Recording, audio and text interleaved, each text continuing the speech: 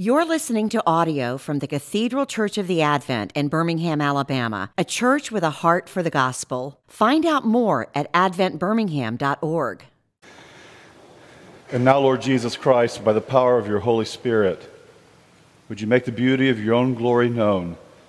In the name of the Father, and the Son, and the Holy Spirit. Amen. Well, today is the first day of Advent, so I guess Happy New Year is in order. You know, this is our Rosh Hashanah. This is our liturgical New Year. But as Christians, we know that we're on a pilgrim's journey toward a definitive goal or end. We're moving somewhere. In fact, I think so much of the malaise and discontent of our own current moment in time really pertains to the modern loss of any sense of purpose or meaning. Yet within the movement in time, this forward movement, our pilgrim journey together to the celestial city, we have this repeating cycle in our church's calendar, this wheel of worshiping existence, a kind of a moving circle on top of a forward-moving line. And today marks a new year, a new beginning. I'll have to tell you that I find enormous comfort in the changes of the seasons. I can't get enough of the fall leaves. And I also find comfort in the cyclical patterns of our church's calendar. You realize that next year around this time, someone will say Happy Advent to you, as they did back in 1819, and will again in 2020, and once again in 2035. This season offers us a moment to stop, to breathe in deeply, to reflect once again on the most important event in the history of the world, or the most important event in our lives, when Jesus stepped into time and when King Jesus will return again in that future day. You know, in the Jewish tradition, when they ended their Passover celebrations, they would say collectively, next year in Jerusalem. They have hope that they will be gathered back in Jerusalem at some point in the future. Next year in Jerusalem. We're not there yet, but perhaps next year. And the season of Advent works this way for us as well, because Advent, like Passover, looks back at God's action in time. Jesus came into the world wrapped in swaddling clothes and lying in a manger. Yet Advent season is also a forward-looking hope to God's future return, that moment when heaven and earth will collide with one another. And Advent season catches us in the middle of these two moments in time. And this season is one that's filled with desperate cries. Oh, Lord Jesus, please come back and make everything new. We feel the brokenness of our world. We know the brokenness of our own lives. Come back. We need your comfort. So who knows? Maybe next year we'll experience Advent together in the New Jerusalem, the new heavens and the new earth. That'd be pretty great. Isaiah chapter 40 is a perfect Advent text. It speaks directly into the moment where memories of God's past redemption meet the desperation of our own current moment. The "Oh Lord, how long" moments. The moments between Advent 1 and Advent 2, when the Lord Jesus returns to make everything right. And what's the message of the prophet to God's people in this moment? What's the prophetic word for those who have known the blowing heat of God's own judgment and the burden and the effects of their own sin, beleaguered and weighed down as they are? Hear the prophetic word of the Lord to you this morning.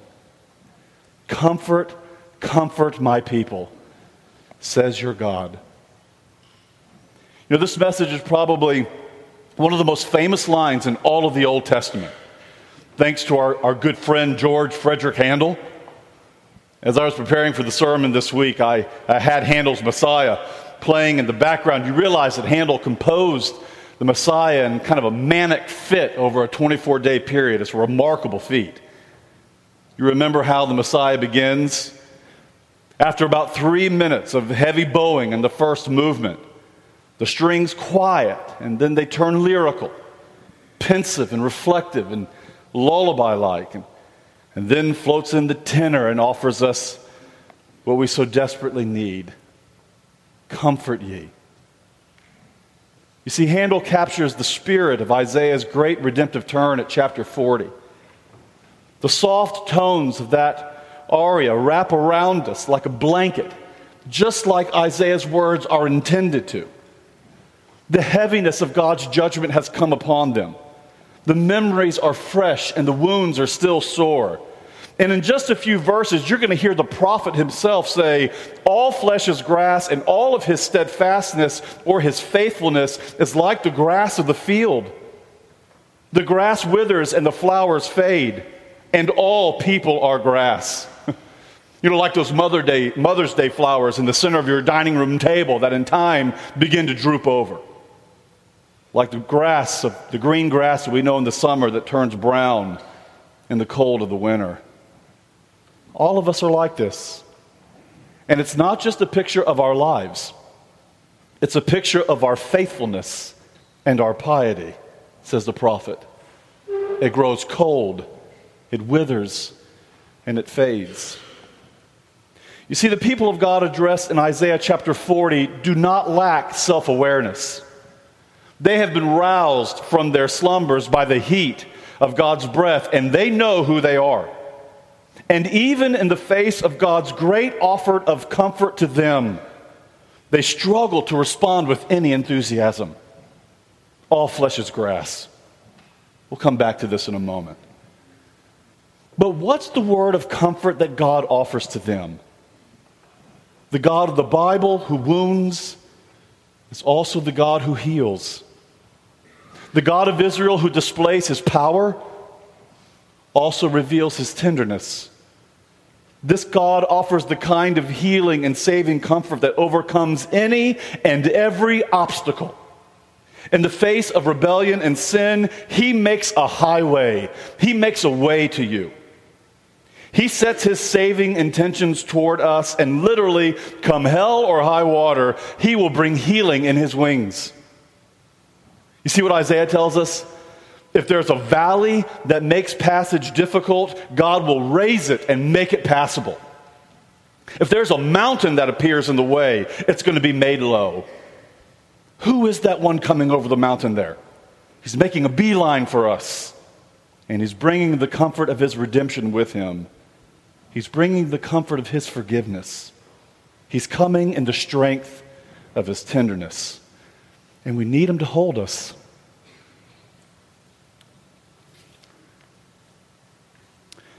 This is the promise of Isaiah's gospel hope. This is the promise that was offered so long ago to a beleaguered nation. And it's a promise that remains open for all future times. It remains open for you and for me this morning, for those in need of comfort.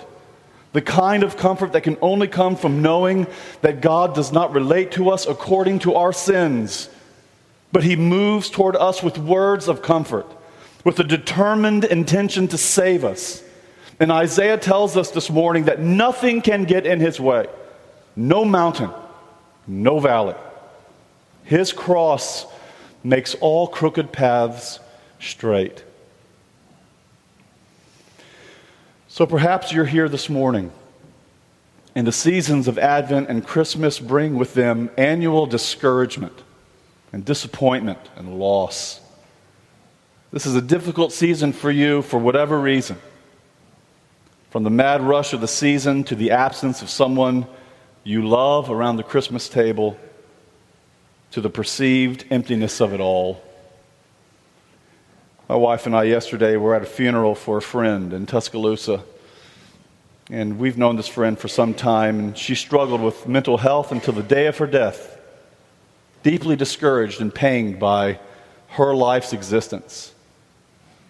And while we were there at this funeral, we saw pictures of her around the fellowship hall, and there she was as a high schooler in her college, in her cheerleading outfit, and in college on her way to sorority parties, all smiles, and we knew her all broken. She didn't need Isaiah to remind her that all flesh is grass and like the flower of the field. And I imagine some of you are all too aware as well and find yourselves in need of comfort. You see, we put on good faces, we're masters at that. But we all know the reality.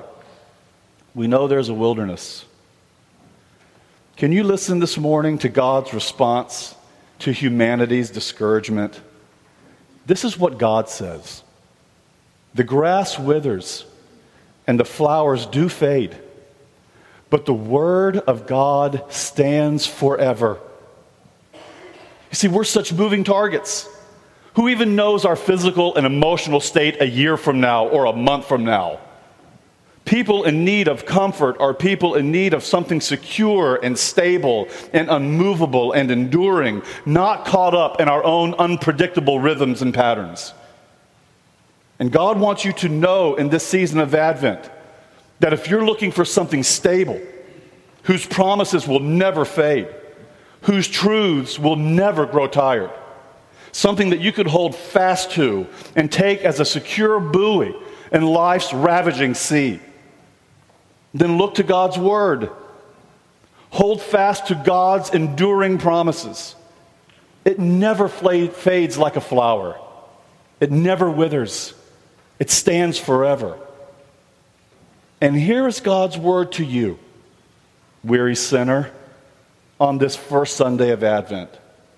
It's a word that will never fade and will never grow tired. It goes like this. Comfort, comfort my people, says your God. Speak tenderly to the heart of Jerusalem. Her warfare is over, and her sins have been covered. Amen. You've been listening to audio from the Cathedral Church of the Advent. If you live in Birmingham or find yourself visiting, we hope you'll join us for one of our Sunday services. Find out more at adventbirmingham.org.